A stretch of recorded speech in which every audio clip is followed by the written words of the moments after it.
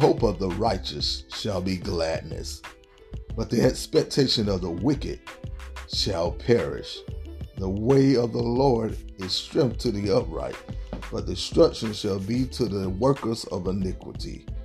The righteous shall never be removed, but the wicked shall not inhabit the earth. The mouth of the just bringeth forth wisdom, but the froward tongue shall be cut out. Proverbs 10:28-31. Join us every Tuesday night at 7:30 p.m. for Bible study. That's via conference call 701-802-5272. The number once again, 701-802-5272. Conference code 6470-833. 6470-833. Happy Wednesday to each and every one of you. Hopefully you had a wonderful day. Talk to you later.